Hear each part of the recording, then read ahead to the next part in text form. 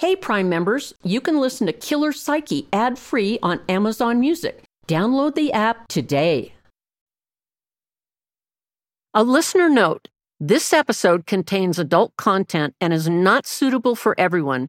Please be advised.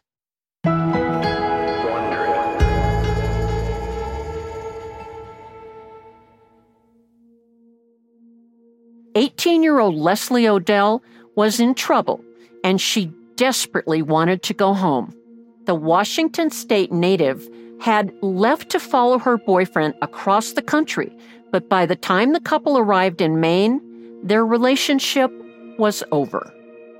She boarded a bus heading home, but instead decided to get off in New York City. Without friends around and with very little money, Leslie immediately attracted the attention of the predators who hung out in the bus station, waiting for young people to prey on. Within hours of her arrival, Leslie was trafficked as a sex worker by one of the men who spotted her.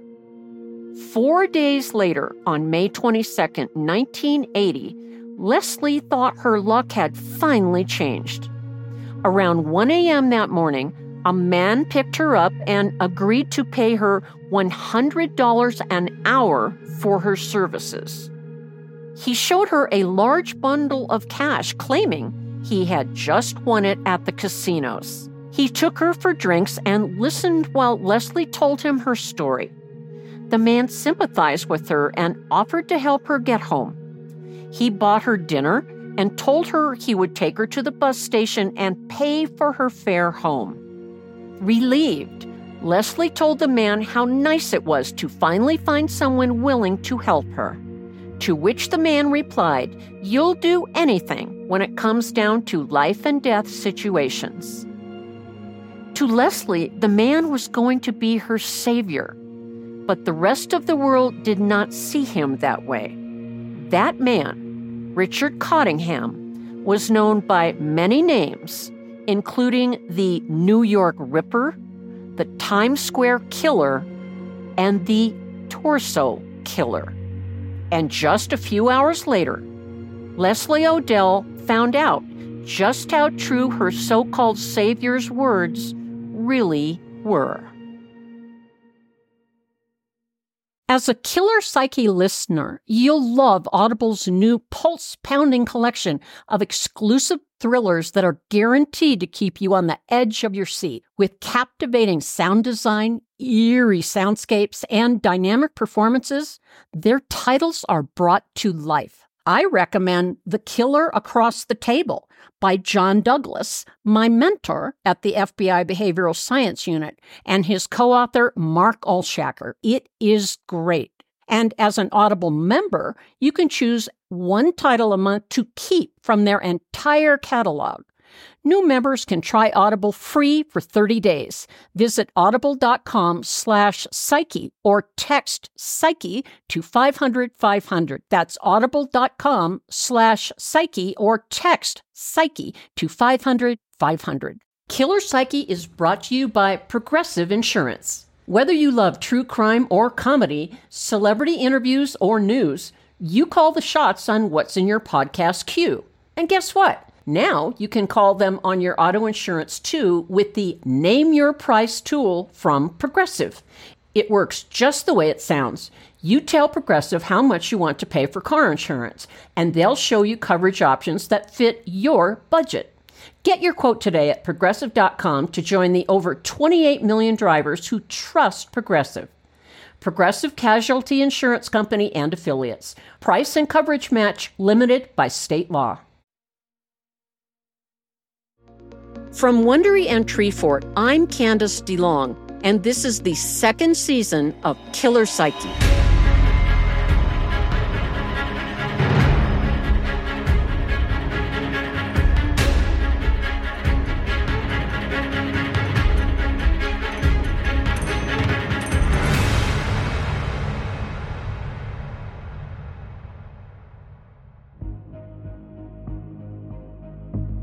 I've spent 5 decades studying people's minds through my work as an FBI profiler and psychiatric nurse.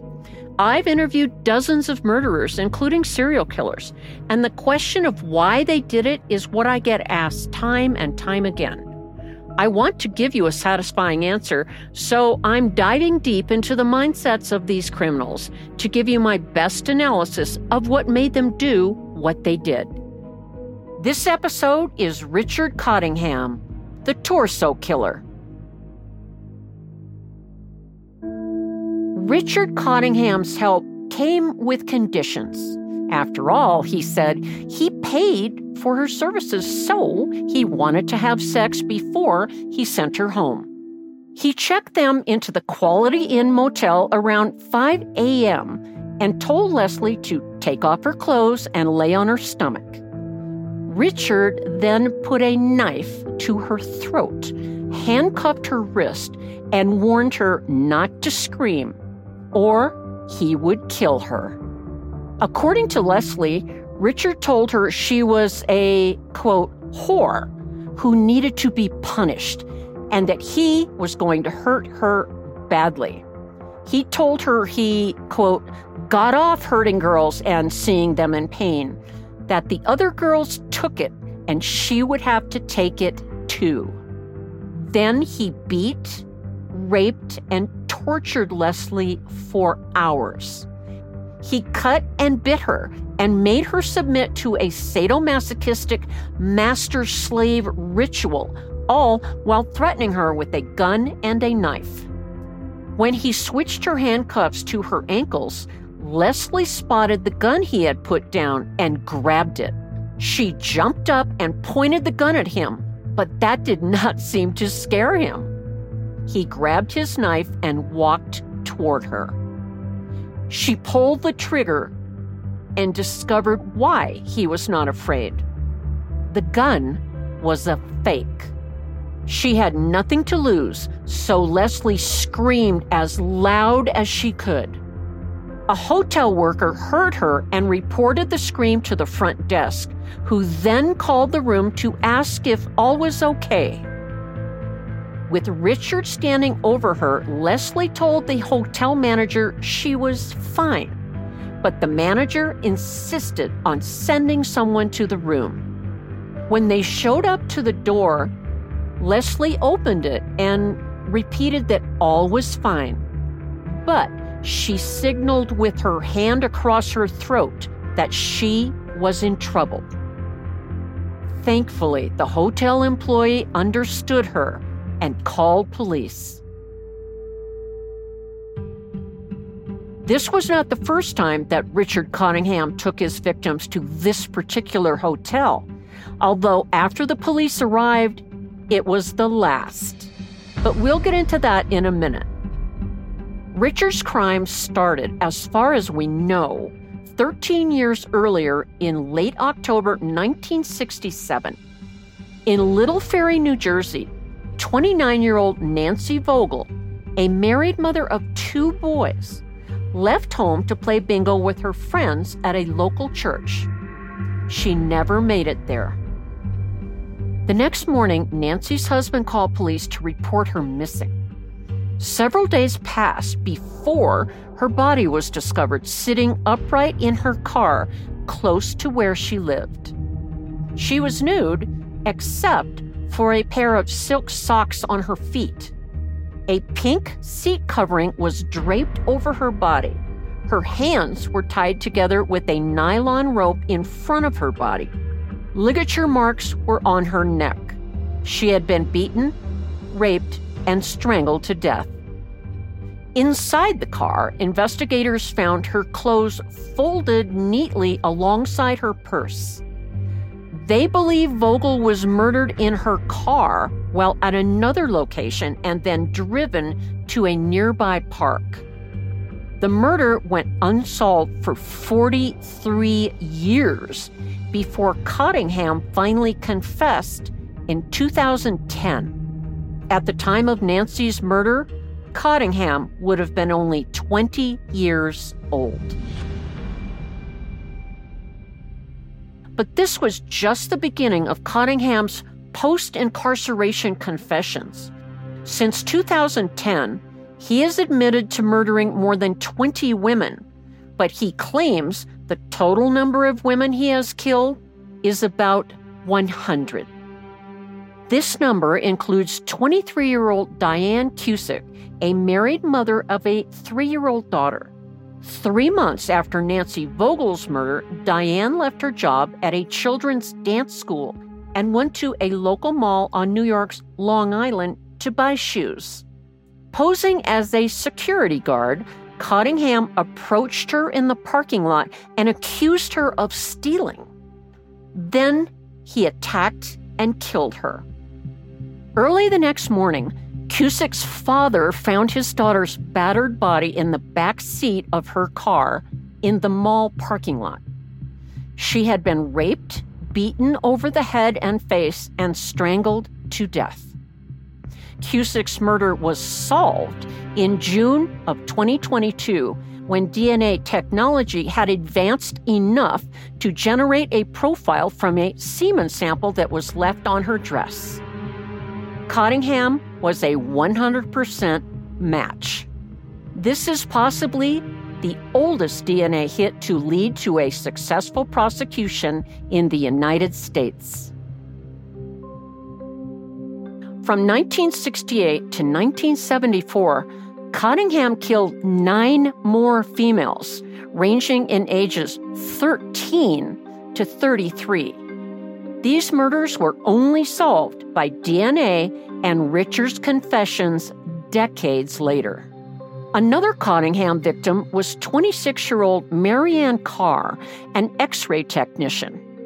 On December 15, 1977, she was found brutally beaten and strangled in the parking lot of the same Quality Inn where Leslie Odell was rescued. Carr had not been sexually assaulted, but there were imprints on her wrists and ankles indicating she was bound with handcuffs. Her purse, shoes, stockings, and coat were all missing.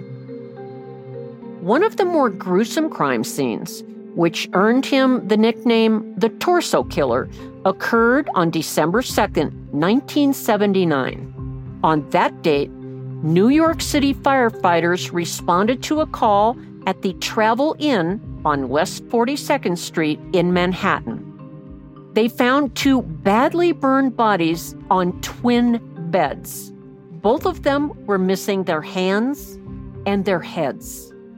Only one victim was identified, 26-year-old Didi Gudarza. The other victim, who was possibly as young as 16, was never identified.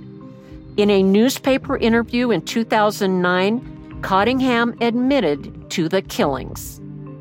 He said he severed their heads and hands so his victims could not be identified. Cottingham had been seen with Didi in a bar the night she was murdered, and he did not want to chance anyone tracing it back to him. Neither woman's head nor hands were ever found. On May 5th, 1980, Cottingham went to the same Quality Inn and left behind another victim. A hotel maid was later vacuuming the room when she detected a foul odor coming from under the bed. She lifted the mattress and discovered the handcuffed body of an 18-year-old female sex worker. Her body was noted to be covered with bruises, and she had bite marks on her breasts. Her hands were still tightly handcuffed behind her back. This time, police found some evidence. They were able to lift a fingerprint from the handcuffs, and weeks later, that fingerprint was matched to Cottingham. It was the only fingerprint successfully found at any of his known murder sites.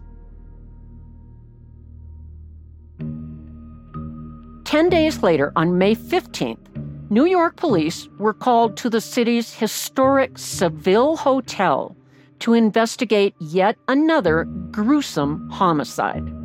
A 25-year-old female sex worker had been strangled and her throat slashed.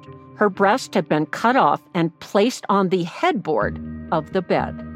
The killer set fire to the mattress under her body before fleeing the scene, all of which was quite similar to the Travel Inn torso killings. And that brings us back to Leslie Odell. The Seville Hotel murder happened just 1 week before Richard Cottingham coaxed Leslie Ann Odell into his car. The Quality Inn hotel staff was on alert since the discovery of the sex worker's body. As a result, the manager called police after Leslie screamed, while hotel security knocked on the door. After Leslie signaled with her hand to her throat, they knew she needed help. Cottingham knew the police would be on their way. He tried to gather his things and flee. An officer encountered Cottingham in the hallway of the hotel, pointed his service weapon at him, and ordered him to freeze. In Cottingham's bag, police found a toy gun, a push blade, 2 sets of handcuffs, 2 leather slave collars, a mouth gag, and narcotics. There was also a key to the handcuffs still on Odell's wrists. Cottingham insisted he was innocent and that Odell was lying about their consensual encounter. The police didn't buy it, and Richard Cottingham was arrested. The torso killer was finally caught. Now he was the one in handcuffs. Do you ever wonder where all your money went? Like every single time you look at your bank account? Honestly, it's probably all those subscriptions. I felt that way too, until I got Rocket Money. Rocket Money helped me see all the subscriptions I'm paying for, and it was eye-opening. Between streaming services, fitness apps, delivery services, it all adds up so quickly. Rocket Money is a personal finance app that finds and cancels your unwanted subscriptions, monitors your spending, and helps lower your bills. Rocket Money has over 5 million users and has helped save its members an average of $720 a year, with over 500 million in canceled subscriptions. Stop wasting money on things you don't use. Cancel your unwanted subscriptions by going to rocketmoney.com/Wondery. That's rocketmoney.com/Wondery. rocketmoney.com/Wondery. If you remember how powerful it felt to snap a hot pink Razor flip phone shut after getting off the phone, you're a millennial. And if you're a millennial, it's time to add Clarins Multi-Active Cream to your daily routine. Rooted in nature and innovated with science, Clarins has a long legacy of creating industry-first, plant-forward products. Using a skin charger complex made of 2% niacinamide and C. holly bioextract, Clarins Multi-Active Cream has been clinically proven to target the first visible signs of aging by smoothing lines and wrinkles, refining pores, evening tone and texture, and strengthening the skin's moisture barrier.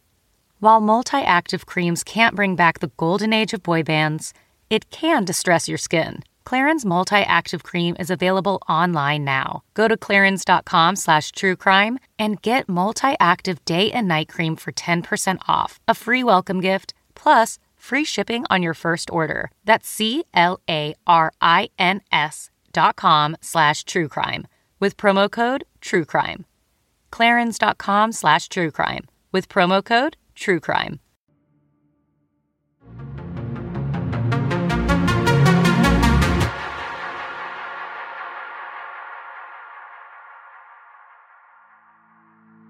Richard Francis Cottingham was born in Bronx, New York on November 25, 1947. The oldest of 4 children, Richard led a fairly privileged life. His father was the vice president of Metropolitan Life Insurance Company, and his mother was a homemaker. Richard's childhood was relatively uneventful. Peter Vronsky, an investigative journalist who wrote a book about Cottingham, reports that he did not suffer from any abuse growing up, but he was hit by a car when he was only 4 years old, and this caused him to have frontal lobe damage. We've talked about traumatic brain injury, or TBI, in several other episodes. And as we've discussed in the past, one of the side effects of TBI is behavioral and emotional changes. Damage to the frontal lobe can often impact a person's ability to control their anger and aggression. But Vronsky was the only source I found that mentioned TBI. And because of the lack of emotional trauma in his childhood, authorities called him the Enigma, a nickname that made Richard proud. But it's not unusual for serial killers to not admit that they had problems in childhood. In the book, Through the Eyes of Serial Killers, Interviews with 7 Murderers, author Nadia Fazani wrote that Cottingham admitted to her that not everything in his childhood was idyllic.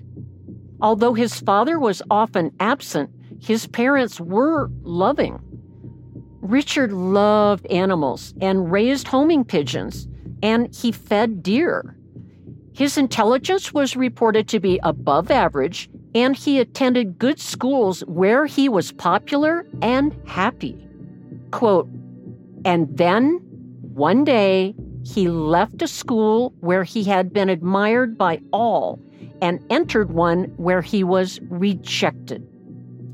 He retreated into his shell and became a loner. The Cottingham family moved again a few years later, but it was too late. In young Cottingham's mind, the damage was done. He could have garnered respect from pupils at his third school, but he no longer wanted it. In his opinion, his days of fitting in were over. Inside his shell, he was making diabolical plans. Before Fazani interviewed him in person, she submitted written questions to him. His answers were very telling. For example, she asked him what kind of child he was, and he told her that he was good-looking, smart, and sensitive. He spoke about having 2 girlfriends by age 8, and they fought over him, but that he felt like a loner directing a crowd. He also wrote that he was a, quote, manipulative control freak, and said he was always at the center of anything going on. The center of everything. Does that sound like anything to you, KP listeners? I'll give you a hint. It starts with an R and ends with a cyst. But more on that in a moment. He wrote about the change in schools, from the co-ed school where most of his friends were girls to the all-male Catholic school where he became gawky and introverted, and he was no longer the center of attention. Richard claimed to have been a very good shoplifter. He believes that if someone had caught him, he might have straightened out his life. That's a typical narcissist response right there. Never accepting responsibility for their own bad acts. It was not his fault that he became a serial killer. If only the police had caught him shoplifting. I'm sorry, but I don't buy it. From getting away with stealing a candy bar to becoming a serial killer, that doesn't work for me.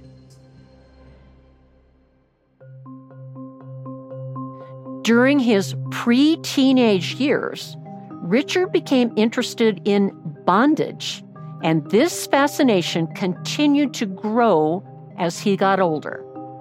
The Journal of Sex Research published a study in 2020 tracking how practitioners of BDSM, bondage, discipline, dominance, and submission, and sadomasochism got into it. What they found are 2 very broad categories of motivations: intrinsic and extrinsic. These motivations also have numerous more specific subcategories, but let's address the more general descriptions. According to author and social psychologist Dr. Justin Lemiller, quote, intrinsic motivations are deeply rooted in the personal history of the individual. These reasons tend to characterize BDSM as a trait, disposition, orientation, or identity, something that comes from within. On the other hand, extrinsic motivations are developed through an environmental process. They originate outside of the person. These reasons tend to characterize BDSM as something that is learned or as a response to some life experience. From what we know about Richard's childhood, I'm leaning towards saying that his interest in BDSM was more intrinsic, especially since he admits that he was interested in bondage at a young age. BDSM is different than having a paraphilia. In case you don't recall from earlier Killer Psyche episodes, a paraphilia is a condition in which, according to Psychology Today, quote, a person's sexual arousal and gratification depends on fantasizing about and engaging in sexual behavior that is atypical and extreme. A paraphilia is considered a disorder when it causes distress or threatens to harm someone else. Just to be clear, there is absolutely nothing wrong with consenting adults engaging in BDSM. But Richard Cottingham was not just interested in BDSM. Richard was a sexual sadist. Being a practitioner of BDSM is not equivocal to being a sexual sadist. With BDSM, there is consent and no distress. The issue is when one of the adults is not consenting or one is taking it farther than the other feels comfortable with. And Richard Cottingham definitely took it too far.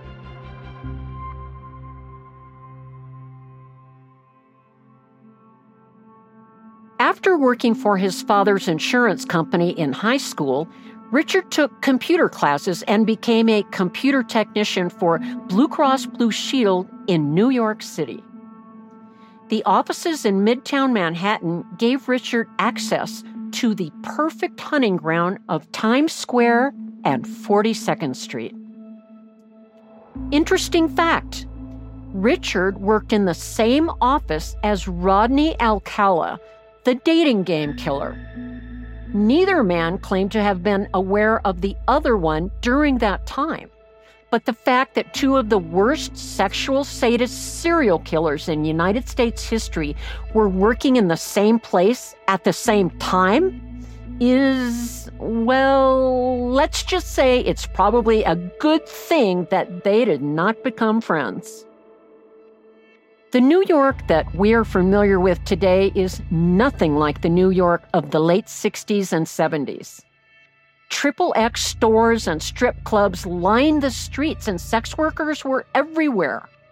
Female sex workers were blamed for anything bad that happened to them, and few would report anything out of fear of being arrested. Richard Cottingham was able to find victims and could take his time and torture them for days without anyone questioning their whereabouts. This was very much different from the killings of his other victims, who were not sex workers, and they were reported missing quickly. Richard began drinking heavily, and in 1969, he was arrested for drunk driving in New York City. A year later, he married. He and his wife, Janet, had 3 children. Richard worked the late shift in Manhattan from 3 to 11 p.m., so his wife and children, who were living in Lodi, New Jersey, were not aware of him staying out all night. He also figured out a way to cheat the system at work. He figured out how to clock in for his hours without actually being there. Richard loved talking about his sexual exploits at work. He bragged about how he cheated sex workers and left them without clothes or money at motels. But his friends at work never imagined that he could be violent and were shocked when he was arrested. Beginning in 1972, Richard began having minor legal trouble. He was arrested for shoplifting, a crime he insisted to his wife was a mistake, and he paid a $50 fine. Cottingham isn't the only serial killer I'm aware of that shoplifted. He did not have to do it. He was making good money. Ted Bundy also did it, and he did it when he did not have to. Why do they do it? For the thrill of getting away with a crime. After that, he had 2 charges from sex workers, one for robbery, sodomy, and sex abuse, and the other for robbery and false imprisonment. However, the accusers did not show up for the hearings, and the charges were dropped. In 1978, Janet filed for divorce on the grounds of financial problems and mental cruelty. Richard had refused to have sex with her after the birth of their 3rd child. He was, however, having multiple affairs and encounters with sex workers. Janet withdrew the petition after his arrest in 1980, but she refiled after his conviction. In Nadia Fazani's book, one of the questions she asks Richard is, "Did you rape your victims?" In return, he asks her, what did she consider rape? He goes on to say that he never physically forced anyone to have sex with him, and that even sex workers asked to see him again. Probably not the multitudes he killed. He told her that he could, quote, charm the panties off a nun. I think this might be the right time to address the narcissism at play here. This is a textbook case of malignant narcissism. That is a subtype of narcissistic personality disorder, or NPD, and some experts believe it is the most severe subtype. While malignant narcissism is not recognized in the DSM-5 as a formal diagnosis, the term is used in the mental health community to describe a combination of extreme narcissism and APD, antisocial personality disorder. Campbell's Psychiatric Dictionary explains that malignant narcissism not only combines NPD and APD, but it includes aggression, sadism, and paranoia. Again, this describes Richard Cottingham to a T.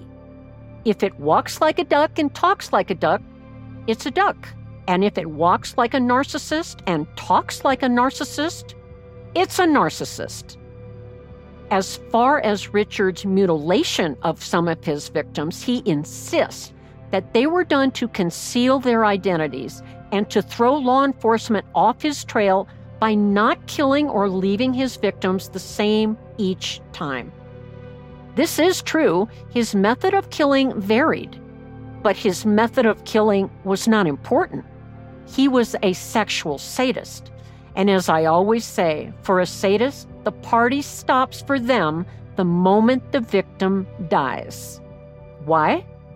They can no longer derive pleasure from their victim's suffering. There is so much more to say about Richard Cottingham's psyche, but I think I will quote his own words at his arrest. Quote, "I have a problem with women." That, I believe, is the understatement of the year. This episode is brought to you in part by June's Journey. Picture it. The glamour of the roaring 20s, wrapped in a mystery that only you can solve. Dive into June Parker's captivating quest to uncover scandalous family secrets. With your keen eye for detail, find hidden clues and solve mind-boggling puzzles. It's all about observation, intrigue, and drama. But beware. Each clue leads deeper into a thrilling storyline filled with danger and romance. June needs your help, detective. Download June's Journey for free today on iOS and Android. Your adventure awaits.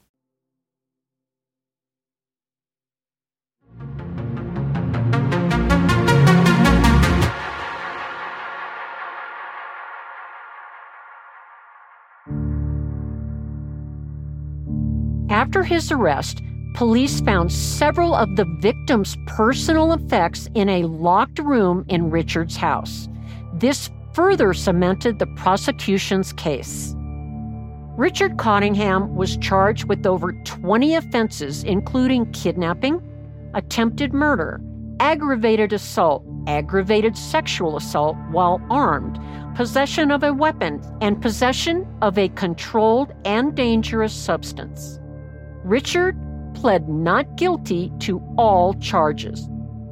A few days after his arrest, Cottingham attempted to commit suicide by taking a broken lens from his glass frames and cutting his wrists.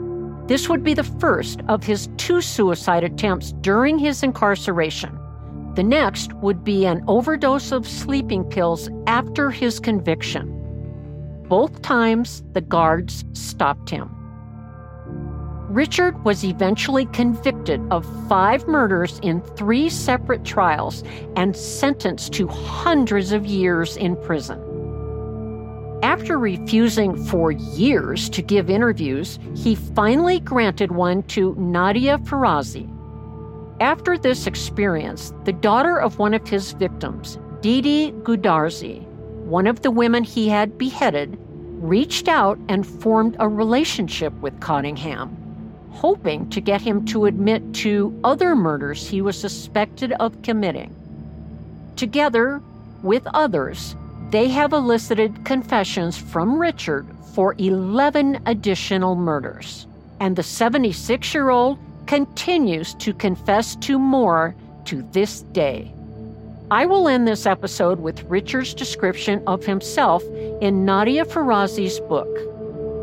I see my life as that of the architecture of pure evil.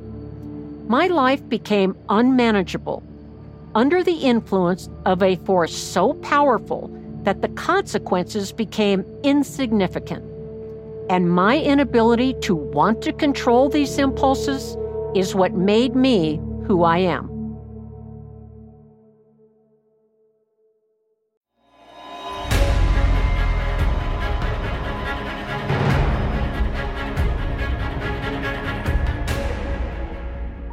If you like our show, please give us a rating and review.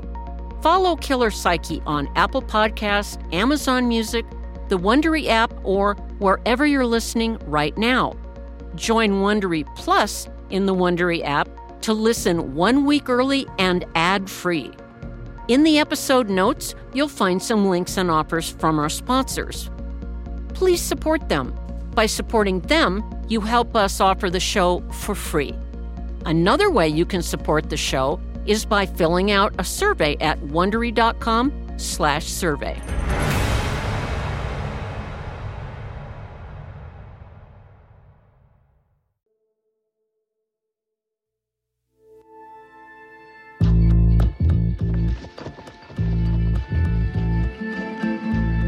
From Wondery and Treefort Media, this is Killer Psyche.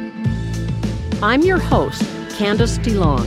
This episode was written and produced by Lisa Ammerman and Julie Burke. Story research and additional writing by Ann Liu.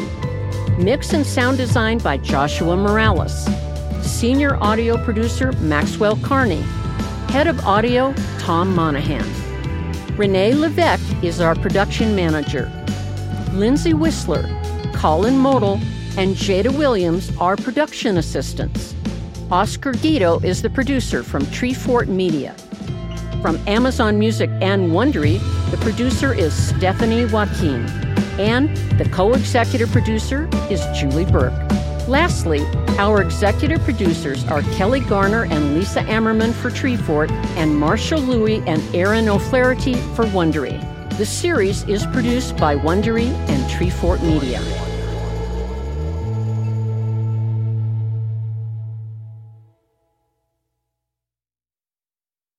Alex Rider is back. Hello, Alex. You have a lot of work to do. To face his greatest challenge yet. We have an active threat. They can wipe out an entire city. People are gonna die. Now he's running out of time. We have 3 days to find and destroy. He doesn't know who he can trust. We're not your enemies. We never have been. Everything I've been told has been lies. And our future is in his hands. The truth can be complicated. on April 5th. This weapon is capable of inflicting 100,000 deaths in a heartbeat. The danger is everywhere. Scorpio are no longer hiding in the shadows. The battle threatens everyone. It's personal. It's revenge. It's kill or be killed. That's when you find out what you're really capable of. And his choice could change everything. I'm sick of being manipulated to do what everyone else wants. Tell him the truth, all of it. The world isn't black and white. All we really have are the people we trust. Alex Rider, Season 3, streaming free April 5th. Stream Seasons 1 and 2 free now.